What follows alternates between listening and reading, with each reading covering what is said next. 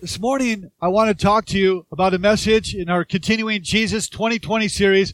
The title of the message is Jesus, the Light of the World. Jesus, the Light of the World. So I'm going to begin reading with you John chapter 8, verses 12 through 14. John chapter 8, verses 12 through 14 says this. When Jesus spoke again to the people, he said, "I am the light of the world.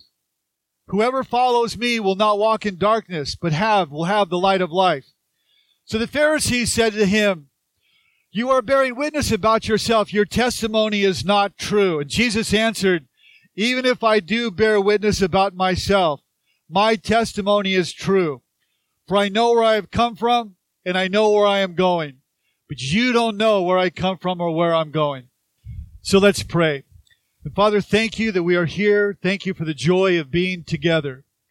I pray that you would, through your word, press in on us, cause us to be encouraged, to be built up, to renew our minds, to stir our hearts, our affections, as we turn our attention toward you. Father, I pray that you'd grant us the courage by your Spirit to step out and do what you have said, and to obey you, to believe you, to follow you. I pray the work of the Holy Spirit would do its illumination in our hearts and open our eyes of our understanding. We ask this in Jesus' name. Amen. So if I was to ask you this morning, I'm asking you a question. Everybody look at me on the stage. Everybody look at me. Okay. If I was to ask you a question out there on the porch, sitting in your chairs, under the tents, I'm asking you a question. And here's the question that I'm asking you in your cars too. If you had one word to describe 2020, what would that word be? One word to describe this year, what would that word be? Some of you would say perhaps it's been unsettling. Others would say it's been uncertain. Others still, it's been extreme. It's been stressful. It's been polarizing, hasn't it? It's been depressing for some. Isolation, lonely, disease. All of us would have a word that we would use to say this is what would describe 2020. Well, I would like to add one word to that discussion, and the word would be darkness. Would you agree with me that 2020 has been a year of darkness, where darkness really has covered the land? And when Jesus spoke to the people, he said, "I am the light of the world," he's saying this: it is the nature of God to bring his light into the darkest places and darkest moments of our lives. And in your Bibles, the very first sentence, the very first page, the very first statement in the Bible in Genesis 1:1 reads this: "In the beginning, God created the heavens and the earth. Now the earth was formless and empty." And now watch this word. It says, "Darkness was over the surface of the deep." When the world began, darkness dominated. Darkness was over the whole land. Darkness in Hebrew literally means this: a swirling mass of disorienting chaos. A disorienting mass of chaos. It means a black darkness. Doesn't that sound familiar to our world today, really? How many of us feel the swirling mass of disorienting chaos? How many feel the black darkness all over again? Think about this year. Think about this year that within weeks, life as we knew it was over and swept away by a dark mass of disorienting chaos. And over the past months has been a time of darkness that has visited our land. I think you would all agree that there is darkness, that there has been economic darkness, with businesses closing at unprecedented levels. Yes, many have come back, but this week, Tuesday, Disneyland, they lost 28,000 jobs in 1 week. For many, chaos, the economic chaos is something that will never be recovered from. For others still, there's emotional darkness. I mean, everything that is bad has gone up. Everything from suicide to anxiety to stress to loneliness to isolation, everything bad has gone up. And so, friends, it's a time of emotional distancing, but also emotional darkness. I think for others, there's relational darkness. Marriages have been under incredible amounts of strain and stress. Family dynamics have been impacted. And I think many would agree that this has been a time also of racial darkness. of political darkness, of spiritual darkness. Google search engines, the two of the main words that people have been searching are prayer and God, spiking to all-time high levels as people are in spiritual darkness and trying to find their way through the chaos. And for some of us, friends, it's also a time of personal darkness where darkness has been lurking even in our own souls. Continuing in Genesis, it says this, "Now the earth was covered in darkness." In other words, there was hopelessness. It was confusion. It was chaotic. It was dark. But watch this. But the Spirit of God was there all along, hovering over the darkness. It says in verse 3, the Spirit of God was hovering over the water. And the God of the universe says this, "Let there be light." And this is how God, watch, this is how God then begins to interact with His creation. God brings light into the darkness, and this is who God is. God's Spirit there was moving in the darkness. And this isn't just something that happens at the beginning of time. This is what God does over and over again. It is His nature to bring His light into the dark places and dark moments of our lives. So Jesus continues His mission every day to bring His light and His life and His love and His hope and His forgiveness to every single person that is in the darkness. And whatever your darkness, whatever your despair, whatever your chaos is this morning, I just want to remind you that Jesus Christ is risen from the dead to declare that darkness does not have the final word in your life. The Bible says in John chapter 1, verse 4 and 5, "In Him," that is, in Jesus, "was life, and that life was the light of all mankind." The light of Jesus shines in the darkness, and the darkness has not and will not and cannot overcome it. So friends, I have great news for you today. So I want to encourage you with 3 reminders of what it means for us when darkness seems to be covering the whole earth and darkness is encroaching on your own life. 3 encouragements, and I want you to know this. Number 1, if you're taking notes. God does some of His best work in the darkness. God does some of His best work in the darkness. So regardless of whatever kind of darkness that you're facing right now, whatever's encroaching upon your life, it is God's nature since the beginning of time to bring light into the darkest places. Somebody needs to hear this today. Somebody needs to hear this. So if you're here and you're experiencing, and if you haven't in the past, if you're not now, you will in the future, you'll experience shades of darkness that begin to encroach upon your life. I want to remind us of this, that nothing is hidden from God, ever. We have no secrets, not in your heart, not in your mind, not in your activities. There are no secrets. There are none. The Bible puts it this way. Okay, the Bible puts it this way, that our lives are spent as a tale which has been told. It says this, that all things are naked and open unto Him with whom we have to do. Everything in your life is naked and open. So the feeling that we can get away with it, I'm telling you, you are not getting away with anything. You have no secrets before God. He knows our every secret.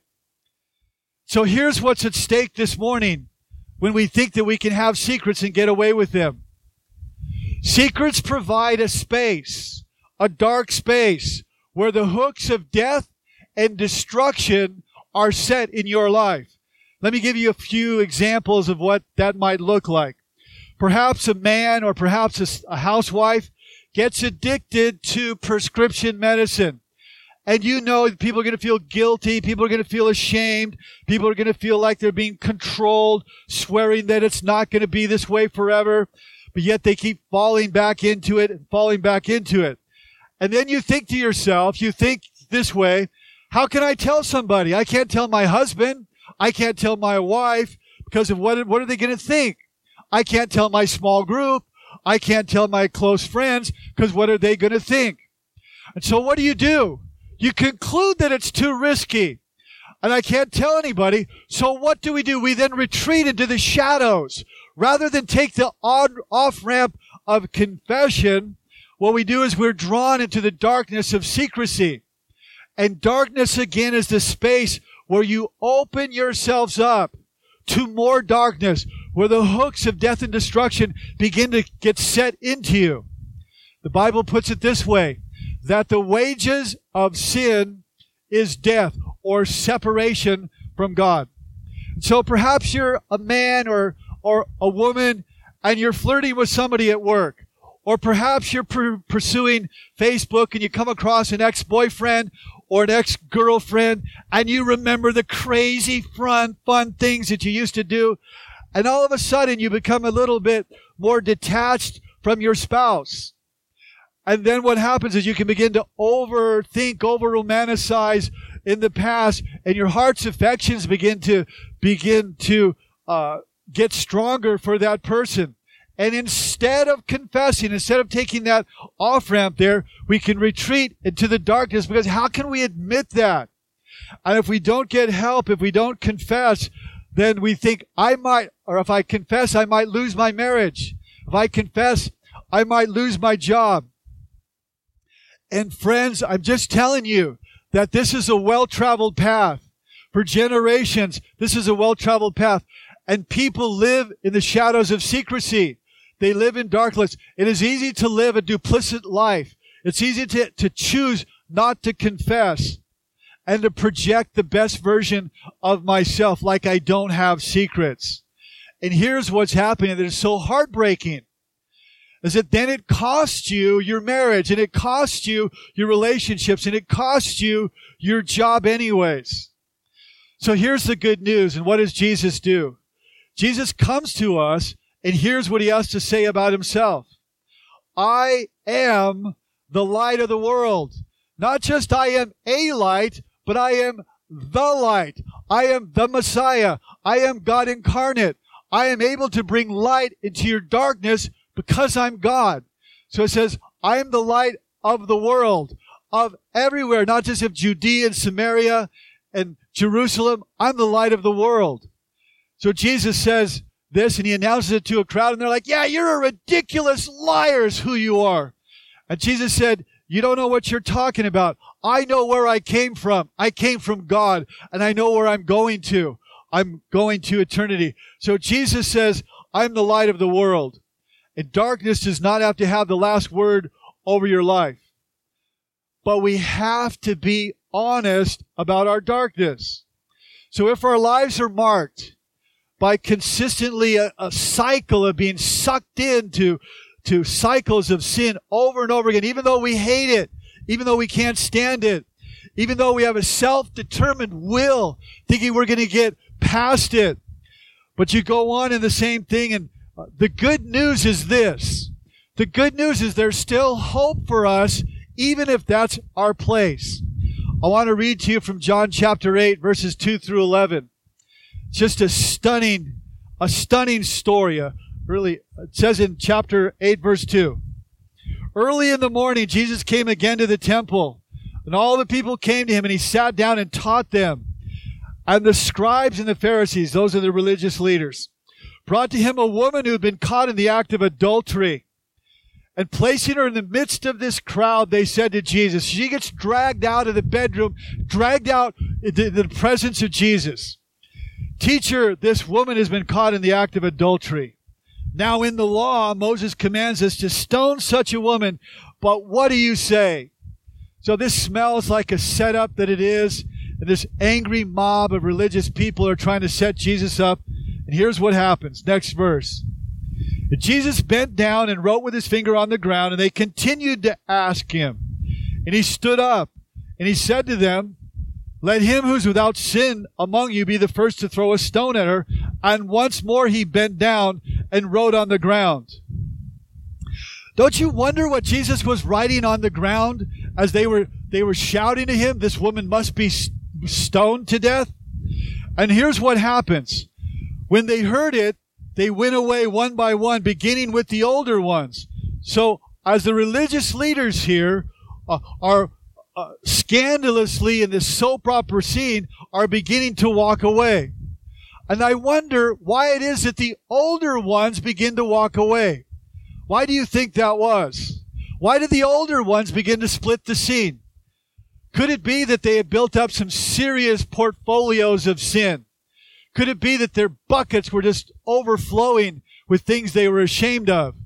That they had a baggage of accumulated sin that they were recognizing was real. The older men were feeling like the heat that they had to get out of there, but the young men were still hanging around and eventually left. But I want to draw your attention. Imagine there it is. Jesus then is just with the woman there that's been caught in the very act. And so they dragged her in front of Jesus, and they have a green light, according to the Mosaic law, to stone her to death. So there she is. She has not confessed. She's not said, yeah, I need to call the priest. I need to get right with... No, none of that. She's just in darkness there. And perhaps she's covering up. Perhaps she's imagining what it's going to be like and hoping that the first stone will take her out so she won't have to endure being stoned to death. And there's the woman and Jesus. And there he is with the sinner, and that's how it will be for every one of us. And Jesus says, let the first one who's without sin cast the first stone. And here's what happens. They have a stone, and they all have stones, and here's what happens. Right? Here's what happens. And one by one, thud, thud, thud. They're just dropping their stones, one after the next one, dropping their stones. And Jesus says to her, hey, woman, which was a respectful term, where are your accusers? No one has condemned you, and neither do I. He said, go and sin no more. Oh, what a beautiful story, because Jesus doesn't punish her for being in the darkness. See, in the middle of your darkness, friends, this is what God is like. Jesus doesn't let her past condemn her. Jesus lifts her above condemnation. That's what God is like. There is therefore now no condemnation. So Jesus lifts condemnation. He forgives sin. He says, go and sin no more. He calls her to a new lifestyle when you follow him. And so the woman never confessed her sin. She gets busted in the act, caught in the act. She never says, I got to talk to somebody. That never happened. So Jesus tells the woman to stop sinning and to begin to walk in the light. Friends, that is stunning. That is who God is. And Jesus wants to do for us what he did for that woman. Go and sin no more. It's stunning mercy. It's just scandalous grace that God gives us in Christ. That God does some of his best work in the dark, rescuing us from our personal darkness. But he does it for a reason. And what is that reason? My second point is this, is that God sends us to shine his light in the darkness. God sends us to shine his light in the darkness. See, we live in a dark world, and Jesus didn't just say, I am the light of the world, but he pointed right at his followers, like he said, and you, and you, and you, and you, he said this. He said, you are the light of the world. You're the light of the world. Now, you go and you shine your light. And I get it. Friends, I get it. Many of us, we've been shut up, social distancing. We haven't had the kind of interactions that we normally have. I get all that. More people are at home, and it's hard to find ways more now than in the past to shine your light. But Jesus said, don't hide your light under a basket. So let me share some ways I think that we could shine our lights. Because we live in a dark world. And Romans 13:12 says this, cast off the works of darkness and put on the armor of light.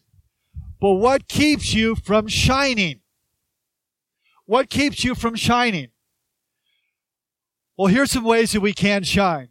I think we could use social media wisely, and how we comments we make, photos we post, articles we recommend. We can shine our light on social media. You can shine your light with what you say, with your speech. You can shine your light with your actions and your attitude and your your actions, so we can shine our light even in this dark world. And I want to thank you as a church for shining the light as a church. I want to thank you for the things you do in the community. You gave tons of professional face shields to the professional healthcare community at Loma Linda University, to the hospital. You've given face shields and medical supplies to this community, to retirement homes here. You have fed the hungry in this community during the pandemic, people that can't shop. You've gone out and you've shopped for them and delivered the food on their porches. You've made face masks. You've given face masks. You've gone to Zimbabwe. You've gone to Houston after the mess there. You've done so much for the community and beyond. And you have shined the light as a church. And that is awesome. And I commend you and I love you for that. And so Jesus said that you are to shine your light in the darkness. God does his best work in the darkness. And my last point is this. Jesus invites you to follow him as your light in the darkness.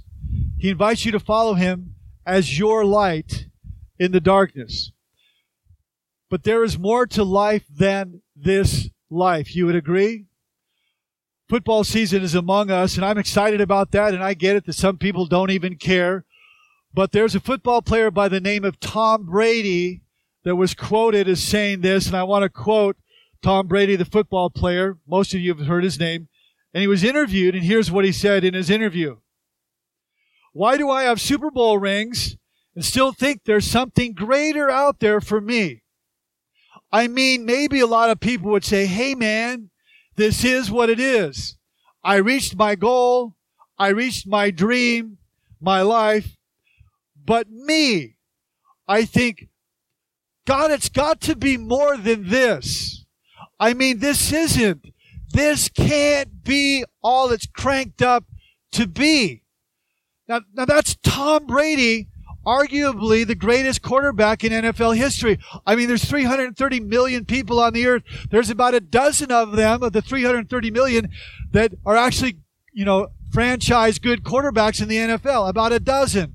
There's one or two of those that are in the discussion as being the greatest quarterback of all time. And Tom Brady is one of those. And Tom is more wealthier than anyone here. Tom has got, good, model looks there, got a model wife. And he's living for men, the dream in particular. I mean, the guy is worshipped like he's a part of the Trinity in certain parts of America. Father, Son, and Tom Brady. He's going to have a statue in a football stadium someday. I mean, none of us are going to have a statue of ourselves one day for being Employee of the Year at State Farm or Teacher of the Year. We're never going to have a statue of us. And here's Tom, and Tom serves us this way because Tom is realizing the American dream. And Tom has the dream in his lap. 6 Super Bowl victories, almost unheard of. And he said this, God, it's got to be more than this. This can't be all it's cracked up to be.